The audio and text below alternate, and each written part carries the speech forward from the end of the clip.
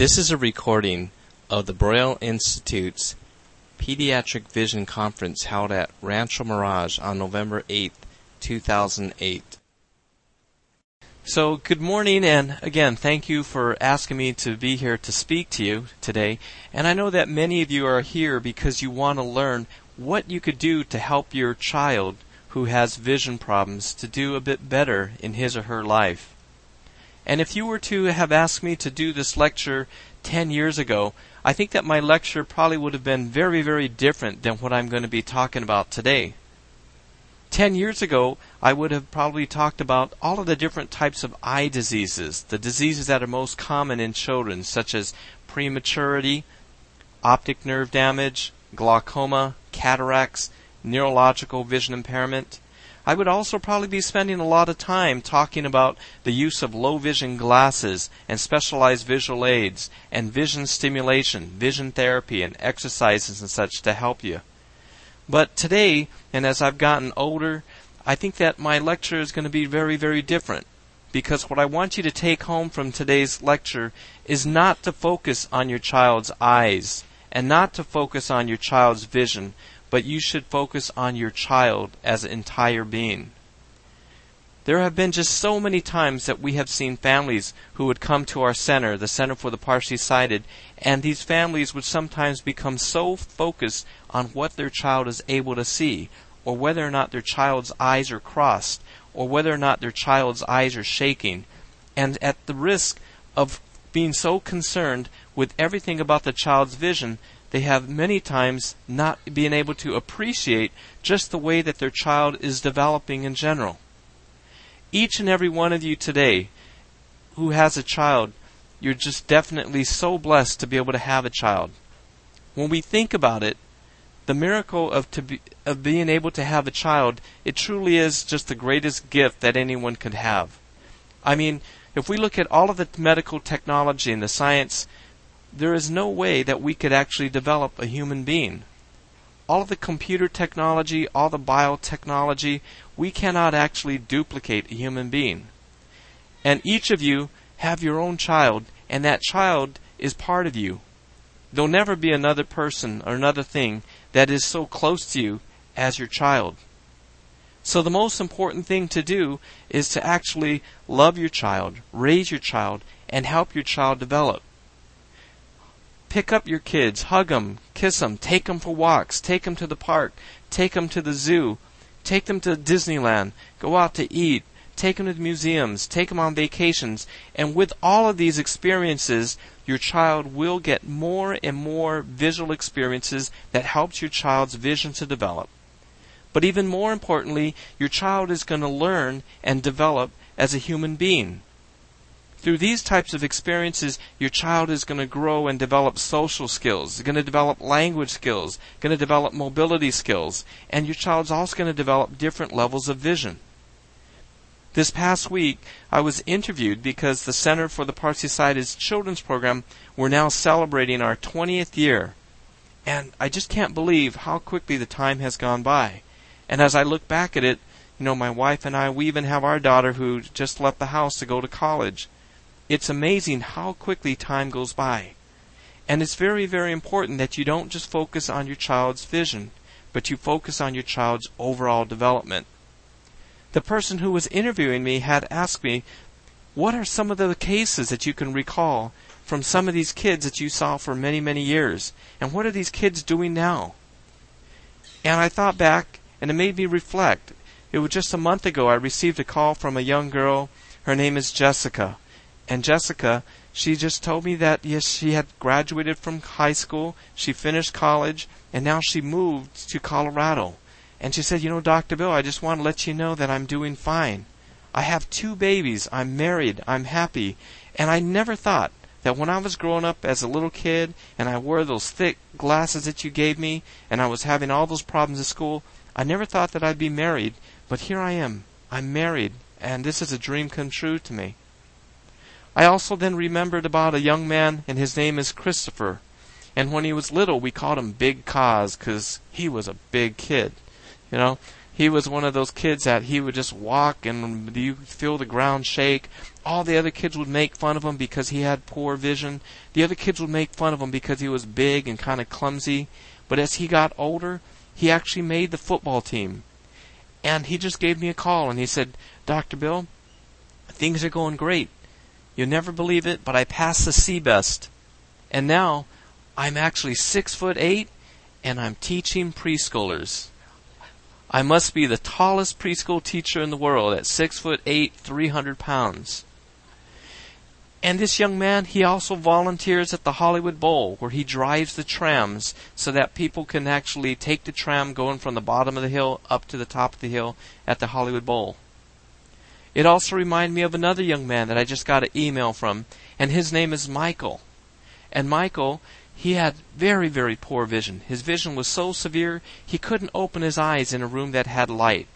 His vision was very, very poor, and he just sent me an email, and he told me, "Dr. Bill, thanks for everything. I just got into Stanford Law." So when we think about all of these cases, and I was talking to the person who was interviewing me, I said, "Do you realize the one common thing here that we're talking about these kids now?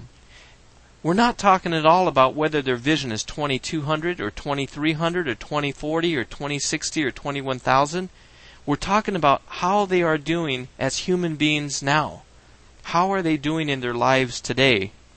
And when these kids were little kids, 3, 4, 5, 6-year-old kids that I saw in 1988, their parents were just like you. They had concerns. What's going to happen to my child? What can I do to help my child's vision? Was it something that I did wrong when I was pregnant that caused my child to have this kind of a vision problem? They were so concerned that their life might just actually go to pots, just because of the fact that their child has a vision impairment. But each one of these kids are doing extremely well. And to make things a little bit more interesting, guess which one of those kids has the worst vision?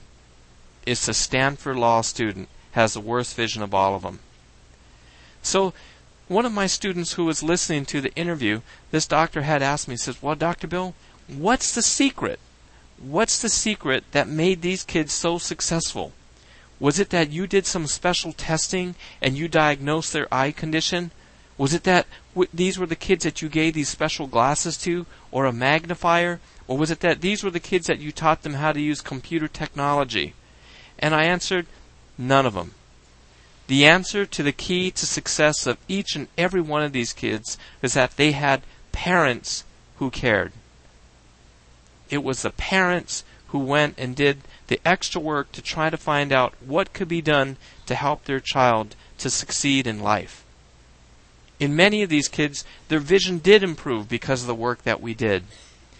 But what I learned after losing my own vision, the vision that you have really has nothing to do with the success that you have in your life.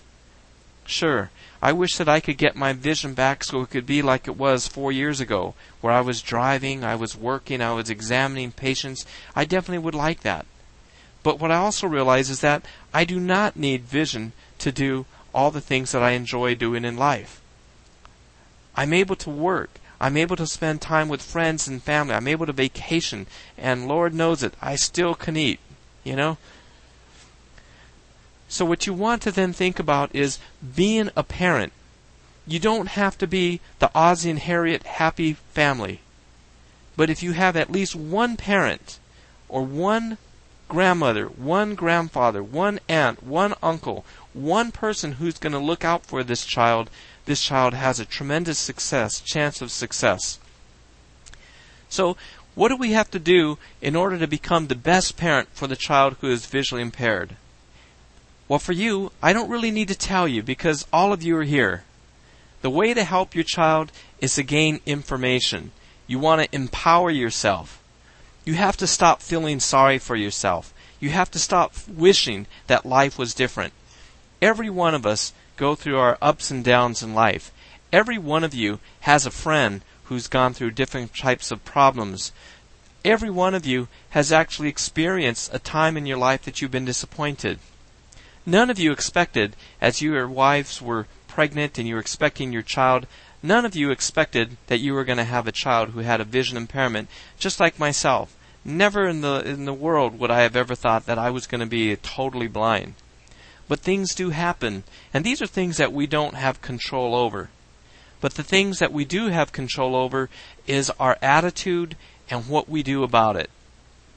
By getting off of your rear end and really working to try to find all the information to help your child, you're going to definitely be able to help your child succeed in life. The problems that I have seen many parents do is that many parents have expected the government to take care of their child. They have expected somebody from the regional center to send somebody to the home, and this person is suddenly going to go ahead and to fix that child's vision. Or there have been many others who have thought that I'm going to send my child to school and the teacher is going to help my child. Well, in reality, there are very, very few people in the world who are trained in helping children who are visually impaired to be able to develop maximally. When you think about having a person coming to your home and working with your child 1 hour a week or even 2 hours a week, if you look at the percentage of the hours of a week that the child is getting that kind of care from a specialist, we're talking about a very, very small fraction. On the other hand, you, who is with the child completely all the time, you have that opportunity to help your child to develop. So the first step in helping your child is to gain the information. Gain as much information as you can by attending meetings such as this, and gain as much information as you can by going to different types of schools, support groups, go into different websites, and learn as much as you can to see what can be done to help your child. So the first thing that you want to do is to really get a team of professionals to help you. If your child has a vision problem, your child first of all needs an ophthalmologist. Many people are concerned and confused about whether or not they have the right doctor. Well, you do need an ophthalmologist in most situations because an ophthalmologist is the medical doctor who can prescribe medications and surgery to potentially help your child's vision. Now, not all ophthalmologists have the same level of training. Some ophthalmologists specialize in the retina. So if your child was born premature and suffered from a retinal hemorrhage due to retinopathy of prematurity, you want to be seen by a retina specialist. If your child has an optic nerve problem, such as optic nerve hypoplasia, you do want to be seen by a pediatric neuro-ophthalmologist, someone who has a lot of experience in working with optic nerve conditions. If your child was born with glaucoma, you want an ophthalmologist that specializes in glaucoma. What an ophthalmologist is, these are medical doctors who go to 4 years of medical school. And during the 4 years of medical school, these doctors really don't get a significant amount of training on the eyes. During medical school, they learn how to keep people alive, they learn about the hearts, the lungs, how everything works together, but their training in actually treating and diagnosis eye conditions is quite poor at that particular level. What they do is they go on to programs of ophthalmology residency programs. And these residency programs are typically 3 years, and during that time the doctors will learn to perform surgery, diagnose different types of eye conditions, and prescribe different types of medications. Now, some of these ophthalmologists who complete their residency in ophthalmology, they then go on to do a fellowship. And during the fellowship, this is when they can specialize in pediatrics. They may specialize in pediatric retina, pediatric optic nerve conditions, and many other subspecialties. So you do want an ophthalmologist who specializes in that particular type of condition. Now, what if you have a HMO and your primary care physician just says, well, I want you just to go to this particular doctor? Well, you need to fight that, and you want to ask them for a referral to an ophthalmologist that specializes in that condition. Another doctor that you need in your team is that you do need a developmental low vision optometrist. Now, an optometrist is different than an ophthalmologist in that optometrists do not perform surgery. But similar to an ophthalmologist, the optometrist is required by law to diagnose eye conditions, to prescribe different types of glasses, contact lenses, low vision aids, vision stimulation, vision therapy. And the optometrist is also going to provide different types of recommendations regarding lighting. What type of lighting would be best for your child? How can you use contrast in your home to help your child to see better? What kinds of computer programs will be best for your child to be able to perform schoolwork at a later age? Now, optometrists, very similar to the ophthalmologist, we do go through 4 years of undergraduate education, and after we receive our bachelor's degree, we do not go to medical school, but we do go to optometry school. There are 17 optometry schools in the United States. And during that time in optometry school, we learn everything about how vision occurs. What part of the brain sees color? What part of the brain recognizes faces? What part of the brain is able to provide depth perception? We learn how to prescribe specialized glasses and such for children who are not able to speak. Many optometrists will then go on to perform a residency, and during the residency program, these doctors will specialize in fields such as pediatrics, or they may specialize in developmental vision. They may specialize in the field of low vision. And others will go on and specialize in a more subspecialty such as developmental low vision. Now, as a developmental low vision specialist, what we do is we can tell what should that child be doing at this particular age in his or her life. What we know is that when a newborn is born, the eyes are really focused at a distance of 8 to 16 inches, and they cannot see color. They can only see black and white. They're most stimulated in looking at round circular objects that are about the size of a nickel, and this really correlates very well to about the distance that a child would need to be able to see his or her mother.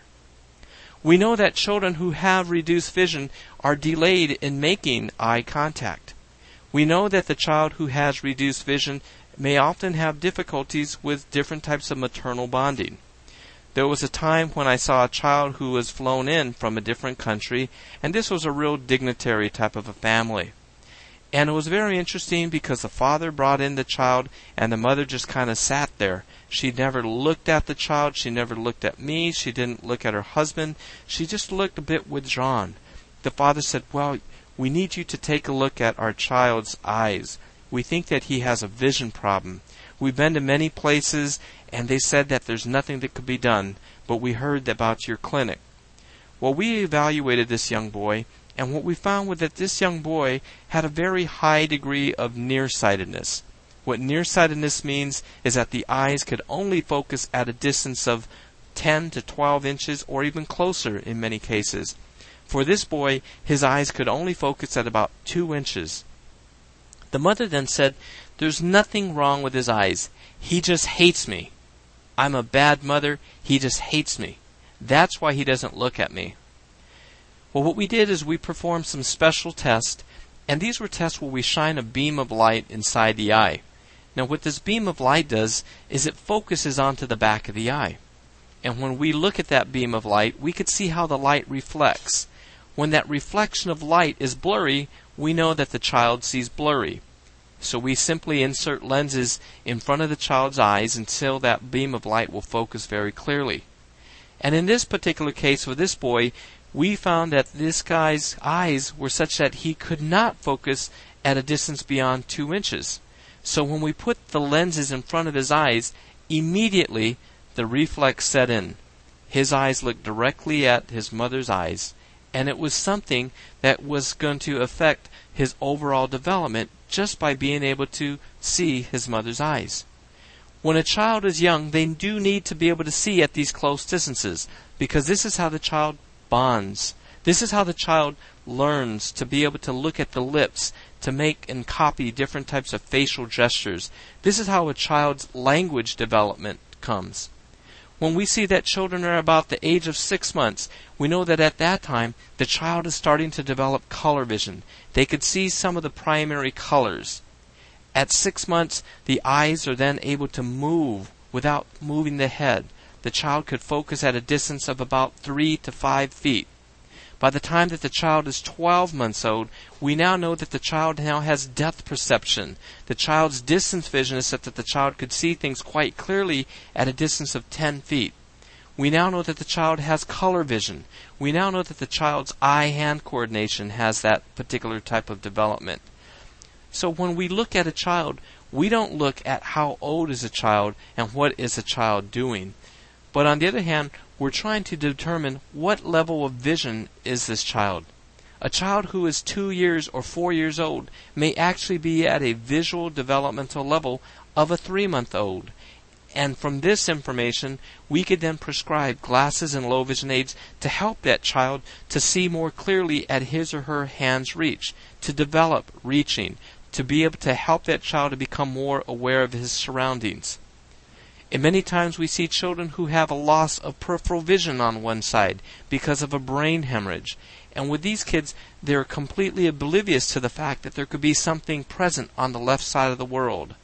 So for this child, we're going to recommend activities that are going to help this child to learn to become aware of left visual space.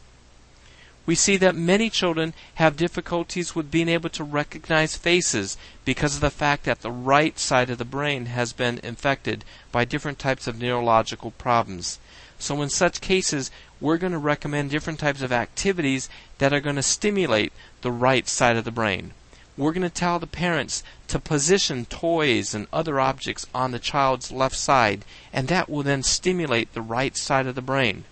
We're going to recommend that the parents are going to use special type of lighting to help the child to be able to see the contrast more effectively, to be able to see his or her lips a little bit easier when mom and dad are speaking to them. We're going to recommend that we're going to use different types of facial expressions to help the child to learn to recognize facial expressions. So during the low vision developmental evaluation, we're not just looking as to whether or not the tissues of the eyes are healthy. We're looking at what can the child see, what are your child's strengths, and what are your child's weaknesses. And from that point, the low vision optometrist will then make recommendations and referrals to the next member of the team. The next member of your team is going to be a team of vision specialists. And many times they're going to be infant vision specialists, such as those that are available through the Regional Center, the Braille Institute, the Junior Blind of America here in Los Angeles. And we're also going to find that there's many occupational therapists who are receiving training by many optometrists in the area of vision development. When we talk about this concept of vision development, we have to really think, is this something that is just quackery, or is there some science behind it? Well, in the 1970s, there were actually 2 scientists who actually won Nobel Prizes for their work on learning about vision development. Doctors Hubel and Wiesel in the 1970s, they did these studies where they took kittens. And these were perfectly healthy kittens, and when these kittens were born, they separated them into different groups. One group of the kittens, they sutured their eyelids shut. By sewing their eyelids shut, these kittens were deprived of any kind of visual information whatsoever. The second group of kittens, they actually raised them in a room that only had vertical stripes. Everything had black and white stripes that were going up and down throughout the walls. The third group of kittens were reared in just a regular environment. What they did is they then studied these kittens, and 8 weeks later they actually measured their vision, and what they found was that the kittens that were reared in a normal environment, their vision was normal. They had a normal level of vision. When they then looked at the kittens that had their eyes sutured shut, they opened their eyes and they found that these kittens were blind. They could not walk through a maze. These kittens were not able to see anything. And then when they looked at the kittens that were reared in a room that only had vertical stripes, they found that the only thing that these kittens were able to see were vertical stripes. So from this study, they learned that the environment that the child or the kitten grows up in is going to affect the development of their vision. So the next thing that they did is they took these kittens and they studied their brains, and they wanted to find out, where does vision occur? Is vision occurring in the eyes somehow, or is vision occurring in the brain? And they found that there was a specific part of the brain called the occipital lobe of the brain. And this is the area, there's a bump. If you feel the bump right in the very back of your head, that whole back portion of your brain is called the occipital lobe of the brain.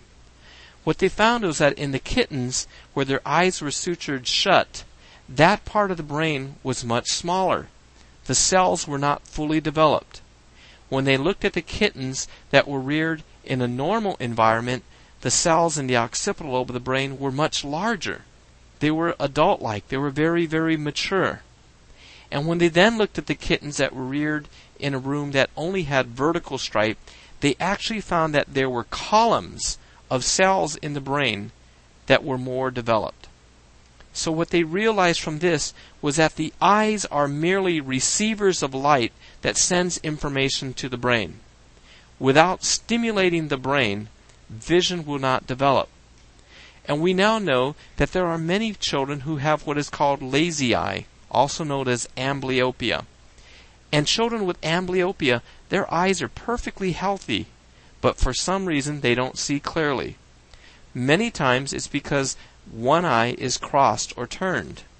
And when the eye that is crossed or turned, the brain does not get enough stimulation from that eye. And as a result, if we cover the good eye and have them try to look through the crossed or crooked eye, their vision is very, very poor. They can't even read the big E on a letter chart. We also see that there's a lot of children who have a high prescription. They might be very nearsighted, they may be very farsighted in just one eye, and if that child has not been given glasses, then the brain cells do not get stimulated, and these kids also have very, very blurred vision. And we also know that there are many children where both eyes are crossed, or both eyes have farsightedness or nearsighted, and they have not been prescribed glasses. And for these children, both eyes will have blurred vision, and the brain cells are not fully developed. So what these doctors then did is they said, well, we know that these kittens that were deprived of any kind of stimulation, their brains were not fully developed. So what if we take those kittens that were totally blind and we put them in an environment where there's a lot of visual stimuli? What will happen to their vision? They took these kittens, they put them in rooms that have a lot of visual stimulation, and what they found was that these kittens later developed normal vision. They actually developed normal vision. And they then wanted to find out, how long do we have where we could still take a blind kitten and still develop their vision? And they found that there was a critical time period. And we now know that in human beings, there's also a critical time period. So for children, we know that the first 7 years of life is that critical time period. But the sooner that we implement the visual stimulation, the greater the results. And that's why we said that if your child has optic nerve hypoplasia, or cortical vision impairment, or retinopathy of prematurity, or FEVR, any of these other types of conditions, we want to go ahead and implement the visual stimulation as soon as possible in order to stimulate the brain maximally. Now, when we think about the most common types of vision conditions that we see with the kids over the past 20 years, we're seeing that there's major changes in the trends of vision loss. When I was in school, the most common thing that would cause vision impairment was retinopathy of prematurity. This is where a child would be born prematurely and the eyes would not develop normally. The blood vessels did not develop normally, and as a result, the blood vessels would leak, we would get a lot of scar tissue, and the scar tissue would just pull the retina off of the back of the eye. Now, the retina is a very important structure in the eye because the retina is where the vision occurs inside the eye.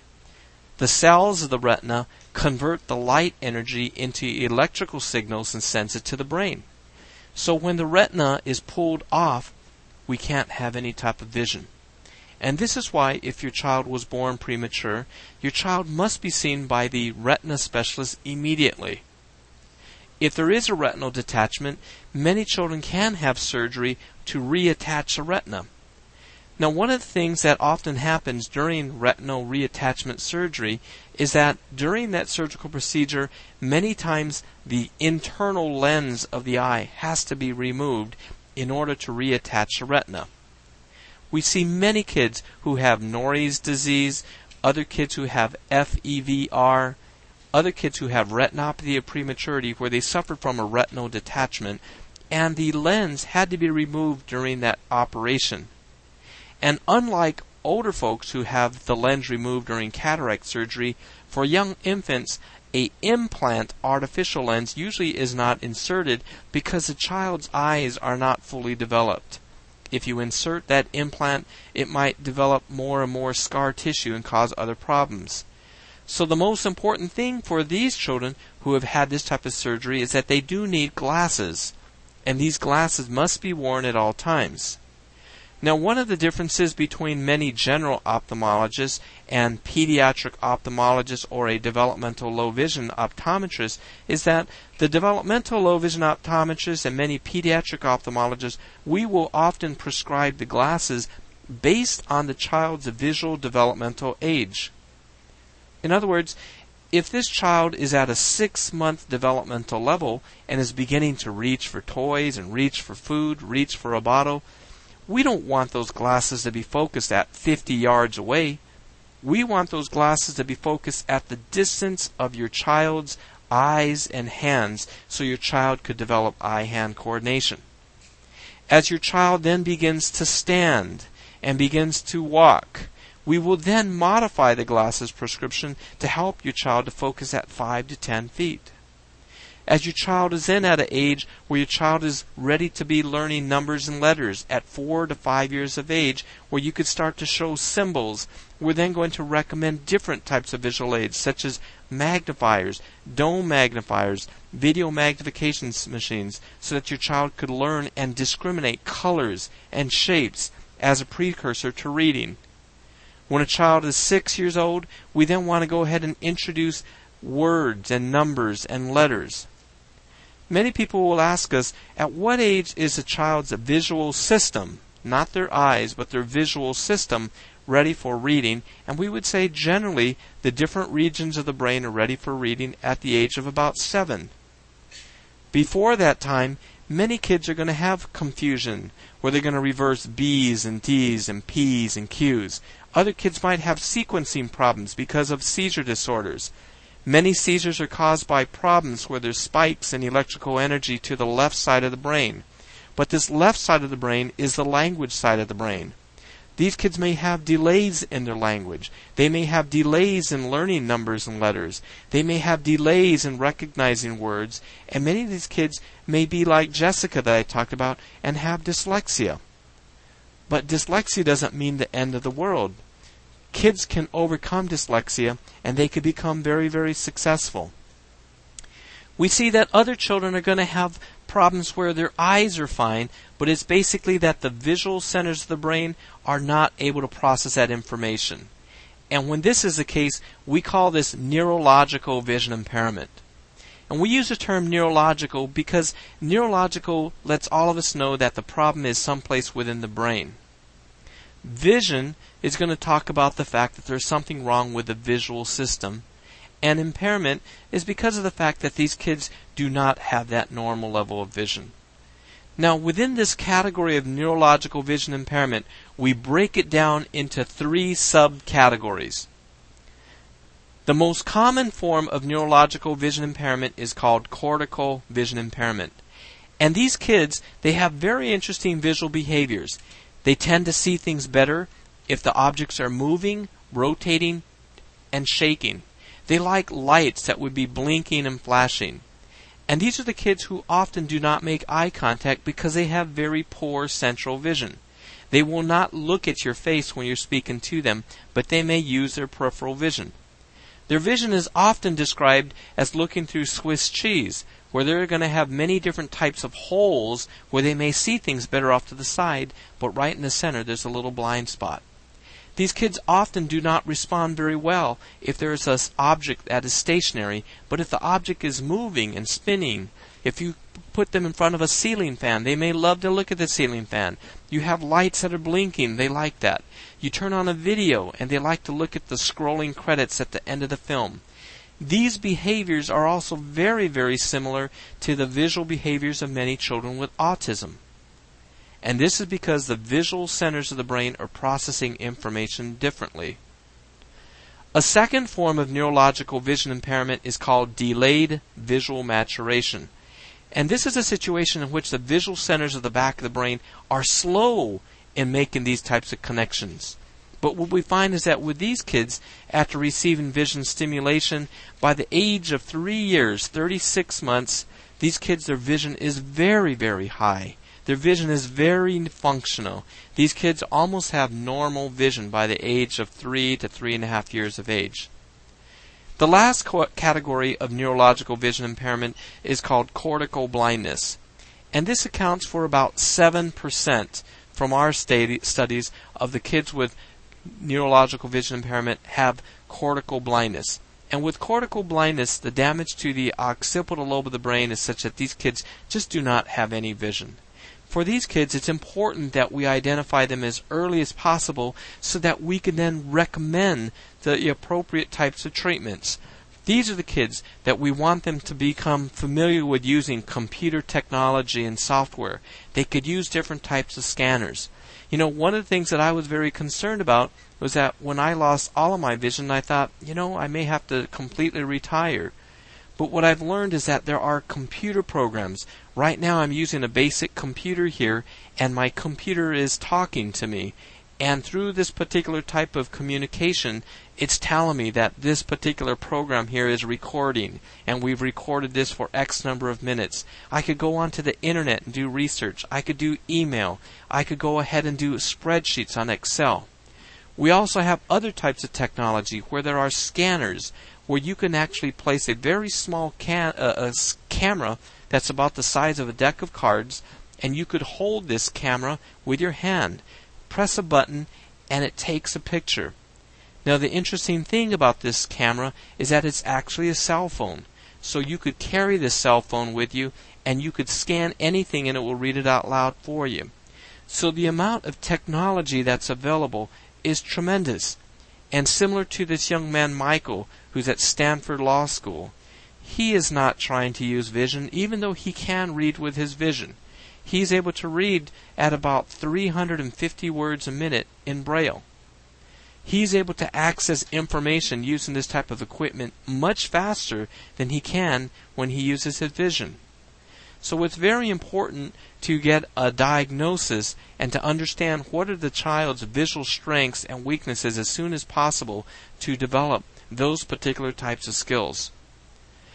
When the child gets to be a bit older, when we're talking about the transition years towards kindergarten and first grade, I think it's very important that we actually have a consultation with school psychologists. We want to talk and get some understanding. What's the best way that we can let the other kids in the classroom know about vision? There have been so many times that kids have been embarrassed, or the parents have been very embarrassed. They're saying, well, my child can't wear these glasses because they're kind of thick, and the other kids might call them four eyes. But what we've done is we've gone into the classroom as doctors, we've gone in there and we've done lectures, we've taught nurses how to do lectures, and pretty soon the child with glasses is the coolest kid in the classroom. When I had my private practice and I would give one of these talks, suddenly I'd get all of these referrals because every kid would go in and tell their mom, I can't see very well, I need glasses, I need to go to Dr. Bill's. And so when kids are exposed at a very early age, I think it's much, much easier as compared to when the child is in high school. When a child goes to school in kindergarten and first grade and they're using a magnifier, or they're using glasses that might be a brown sunglass, or they're using a special type of video magnifier, these kids just think it's normal. They just think that it's part of what his friend has in the classroom. And as they go through years and years with their peers, it just becomes much, much easier. So I think that another member of the team is going to be the school psychologist and the school nurse so that you can get involved and have them be part of it. I also encourage you to contact the Braille Institute and some of the specialists with Braille Institute because they could serve as a consultant to help you with some of these things. They have literature and materials and resources. They have so many different things that are going to give you that information to empower you to be the best parent that you can to help your child. So in summary, what I want to just share with you is that it's so important that you as a parent just enjoy and love your child to the fullest that you can. And by being the best parent that you can, your child can develop to be a very, very productive citizen in life. We think about the way that our society has accepted people with blindness and low vision to such a tremendous degree. I mean, if we think about it, probably one of the world's most successful musical artists ever, Stevie Wonder, he's blind. When you go to the CSUN conference, and if you go there on a Saturday, you see all these people there following and looking at all the technology, and you know exactly when Stevie Wonder's there. He's given autographs to everybody, but he's actually donated millions of dollars in terms of the research to help there to find a cure for these different types of vision problems. We now know that for different types of retinal conditions, such as Leber's, we have found the gene so that we can now have genetic engineering where the gene could then be implanted with a normal gene into the eyes of humans, and the cells of the retina can develop. We now know that there are also artificial implants. There have been, I believe it's 16 adults have been implanted with the electrical implant where there is a microchip inside the eye, and when you wear glasses that have a very, very tiny camera, people who have been totally blind are now able to see things, to be able to walk, to get around. They could differentiate between a bowl and a cup. They could identify large letters. So this type of technology is also developing. We now know with other types of retinal conditions, there are new medications that are being injected into the eyes to help the retinas of people with retinitis pigmentosa. We now have medications to help people with diabetic retinopathies so we don't get that type of leakage. We also know that now in the United States we have famous governors. The governor of New York, he's legally blind. We know that one of the richest men in the world, Steve Wynn, he is legally blind, and he's building another casino. I think it's just for his wife's birthday. He built the Encore Hotel. So the point to all of this is that your child's success, your child's vision is not going to determine his or her destiny. But you as a parent can make certain that your child grows up to be the best that he or she can be. And with a team of professionals, you can actually get the most help possible to maximize the development of your child's vision, which is another major, major asset. But if your child's vision does not develop, you have to also be aware that these particular types of doctors can guide you and direct you in terms of using the appropriate low vision technology. That technology is available. But the main thing to do is, again, to spend the time to be the best parent you can and to make certain that your child just becomes the best person that he or she can. So thank you very, very much, and at this time we'll open it up to any questions. Yeah, the question is, what about children who have suffered from a retinal detachment, perhaps through retinopathy of prematurity, and also have suffered from a brain hemorrhage, or there may be some problems where the brain did not get sufficient oxygen? And this is something that's very important, that you do have a developmental low vision evaluation, because with this particular evaluation, the low vision optometrist could determine how much of these particular developmental delays or lags are related because of the sight, or how much of it is related to neurological conditions. We see that there are many, many children who have perfect 20/20 eyesight, but they have learning problems. They have dyslexia, so they're a slow reader, or they may have different types of visual spatial problems, so they have difficulties with mathematics. We have other kids who have language problems, where they have difficulties with remembering what they hear. So as a developmental low vision specialist, you can actually determine what is that child's level of vision, and then compare that to what level of vision should a child have, and have different levels of visual processing with respect to that particular type of brain problem. And from that, we can make recommendations to the IEP team to make that kind of suggestion that can help your child to be placed in the most appropriate school. So what we do find is that in children who do have retinopathy of prematurity, many times they will have both a retinal problem as well as a brain problem. Many of the school psychologists, they do have specialized tests where they can evaluate the child's cognitive abilities. But I also warn you is that with many of these types of tests, many times the child does not feel like cooperating. Many times to this child, it's not that important for them to do very well. Many times we'll see that on these tests, the child may get a score that is so poor that you may think that the child has no potential, but the child really had very, very poor attention. So there's many other things to consider, and it is very important that you do, again, acquire the knowledge, get the team of professionals, and you could then ask for those types of assessments. Yeah, the question is, what about all of this research with stem cells? And stem cells is sort of a large term that is often misused. And there's different types of stem cells. The main thing to be remembering about stem cells is that this research is in the very, very, very early stages. Okay? Now, some of the things is that many people will collect stem cells from the umbilical cord, and many times these particular types of stem cells could be used for different types of treatments. It could be very effective in helping some children who have different types of blood disorders, such as sickle cell anemia, for example. With respect to the eyes, these particular types of stem cell treatments are so early that I would not recommend that type of treatment. Similarly, in China, there's other situations where people are going to China and having stem cells, and these stem cells are being injected into the brain with the hopes that it's going to help improve the function of the brain. I think at this point in time, it is very, very early to do this type of research, and I think that it's very important that before you allow the research to be done on your child, that you actually speak to a lot of different types of professionals and again find out what your child is able to see. At this point in time, I do not believe that there is any stem cell research being done right now that could restore a retina. If there was, I would be there right now. I have a retinal disease, and as a result, I am totally blind.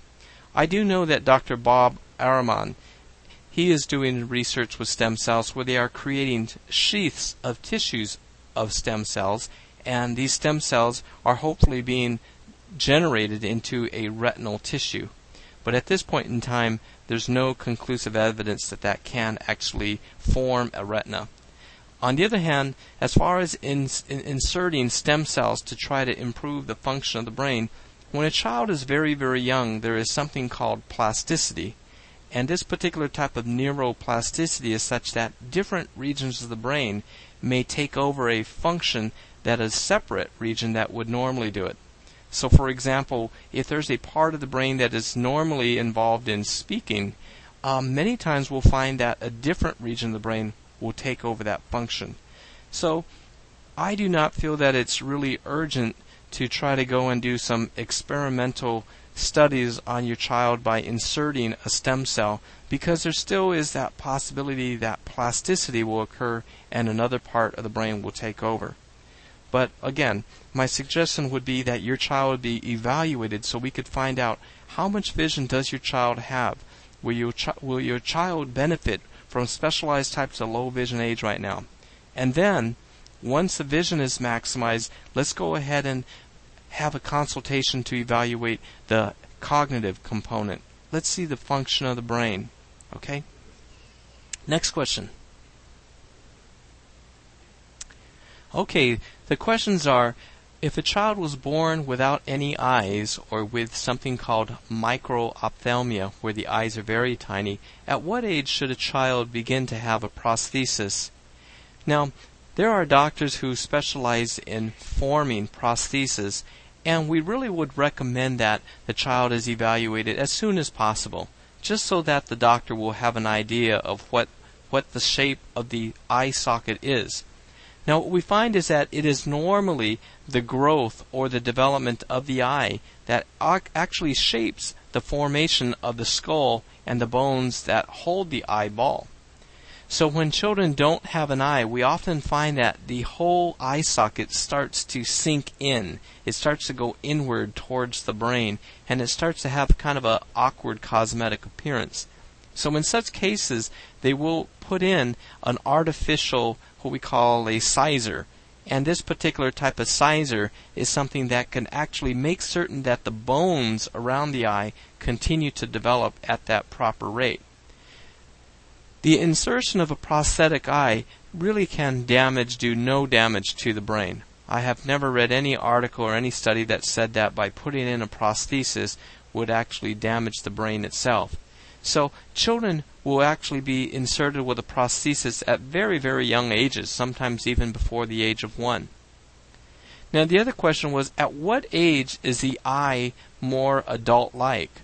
And what we find is that the size of the eye and the structures of the eye, typically by the age of 2 years of age, the retina and the eye and the tissues of the eye are pretty close to being adult-like. The eye will continue to grow slightly for another 20 years or so, and so we find that that's why many times a child or prescription will change during the first 20 years quite a bit. But overall, we find that the eye is going to be quite mature in its structural size by the first 2 years, but the process of vision, because the process of vision does not occur in the eye and it occurs in the brain, vision will continue to develop for many, many years. Now you might say, well, that's kind of interesting, and what do you mean by that? We see a lot of kids who have optic nerve hypoplasia. This is the fastest growing cause of eye-related vision problems. And with optic nerve hypoplasia, we see many kids when they're very young and their vision might be 20/400. And as these kids get older, we find that their vision might improve. Suddenly they're 2200, next they're 2100, next they're 20/80. And when we look at the optic nerve, we see that the optic nerve has not gotten any bigger. It has not developed. The structure of the eye has not changed, but the brain has gotten smarter. The brain knows how to interpret that image that it sees, and it then says, oh, those letters are PHTC. But when that child was 4 or 5, that child was not able to identify those letters because the brain could not discriminate the blur as well. So in other words, as people get older, their visual perception develops further. And for example, another component of vision is actually blind vision. I am totally blind. You could take me outside and I cannot tell where the sun is by looking at it. I could feel the heat of it, but I can't tell where it is. But through visual perception, I see things in my mind's eye. I feel something, and from that feeling of it, I could determine what particular type of shape it is. When I go to a restaurant and I smell something, I can identify what food it is. And in my mind, I get a picture of it. When I'm trying to walk certain places, and I recall that when I still was able to see light, just the mere ability to see light, oh, it is so helpful. It is tremendously helpful. Many times teachers or doctors will say, well, he's got microphthalmia. He's got optic nerve hypoplasia. He's got a retinal detachment. He can only see light. So, we don't need to use that. Light perception is tremendously valuable. It helps you to know where you are in space. It helps you to be able to walk from one location to another. It's tremendously helpful.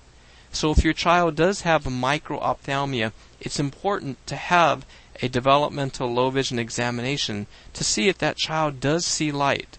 If there is light perception, I would not recommend that there's going to be a prosthetic shell placed on the eye. Next question. Okay, so the question is, she has a daughter by the name of Carmen. Carmen is Samantha. Samantha is 2 years old, and the question is, what size letter can Samantha see? Well, the first thing here is that, again, we would recommend that after Samantha has been seen by the ophthalmologist, to be seen by a developmental low vision specialist, so that the specialist could then tell you, what colors can she see? What size can she see? How far can she see? How big do things need to be? Where should you place things? Should you put things on her left side or on her right side? If you're going to be feeding her, they're going to tell you, well, it'll be better if you use a dark placemat, use a white bowl, and then go ahead and pour her dark foods like her chocolate pudding in a dark bowl, so there's that type of contrast. Or the doctor will tell you it'll be very helpful that you're going to be using special type of lighting. Your child will benefit from using a full spectrum light so that your child can see things more easily. Or that your child will benefit from using a warm white fluorescent bulb instead to maximize vision. So that is the job of the low vision specialist. Now on the other hand, most 2-year-olds, they often are not at the level where they are ready to be able to look at numbers and letters and such. The visual centers of the brain are not quite mature.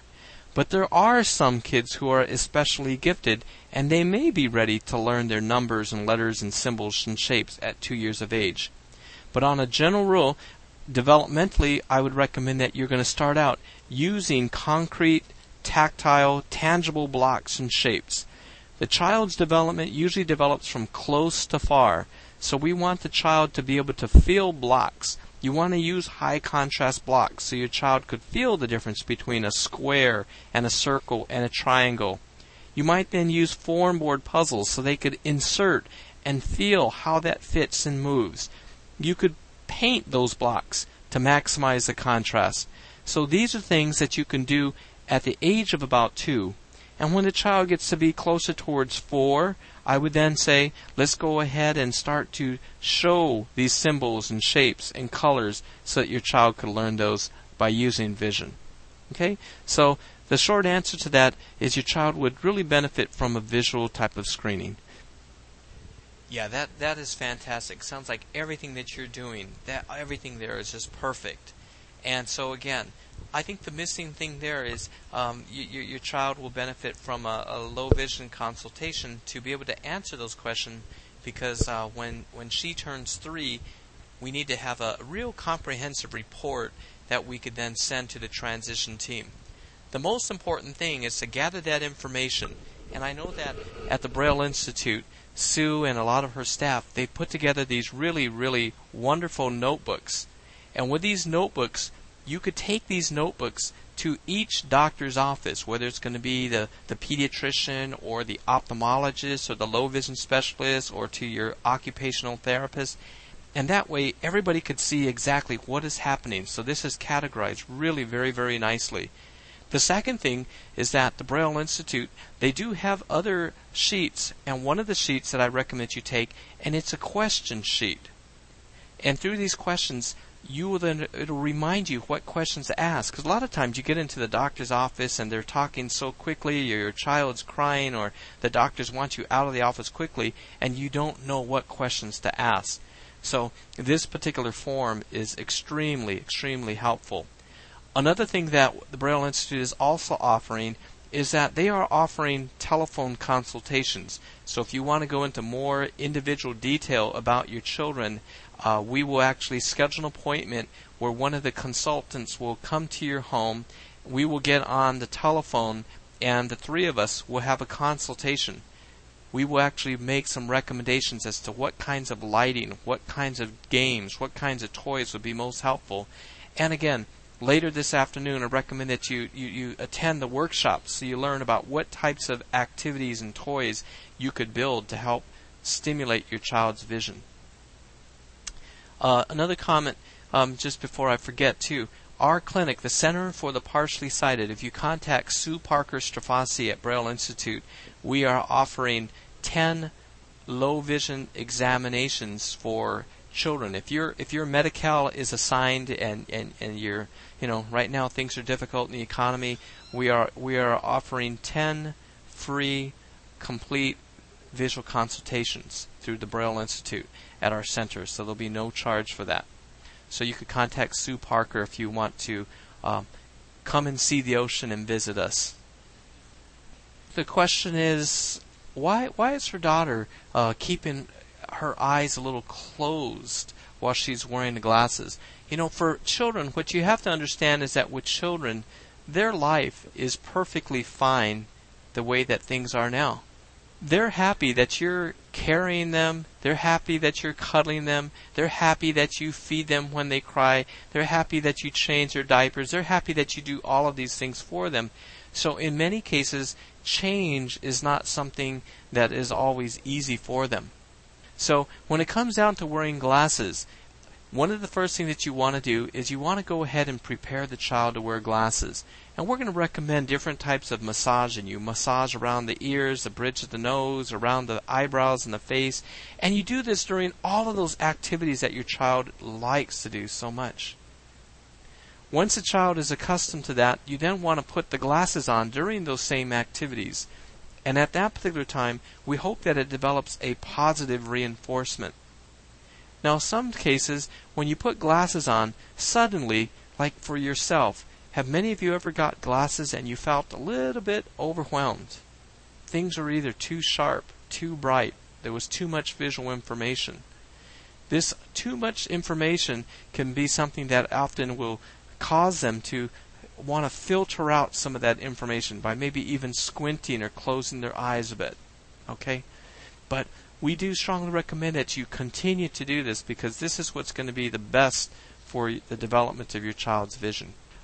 Okay, the question is, her child, the head circumference is not growing. And the question is, if the head circumference is not growing, is that going to damage the eyesight?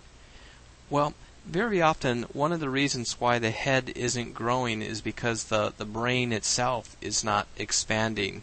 The brain, many times it might be that through infection or encephalitis that the brain is not growing, so the skull isn't being pushed out further. So that could sometimes be the case. There's other possible causes that the brain may not be enlarging and the skull may not be getting larger. But many times, yes, if a child does have microcephaly, meaning a head that is a bit smaller, they might have some vision impairment, but they do not have to have vision impairment. So this is something that, again, needs to be evaluated by a professional. Okay, so thank you very much for your attention, and if you have any questions, I think we passed out cards. If you just want to talk to me privately, we could go ahead and do that as well. Okay, thank you very much.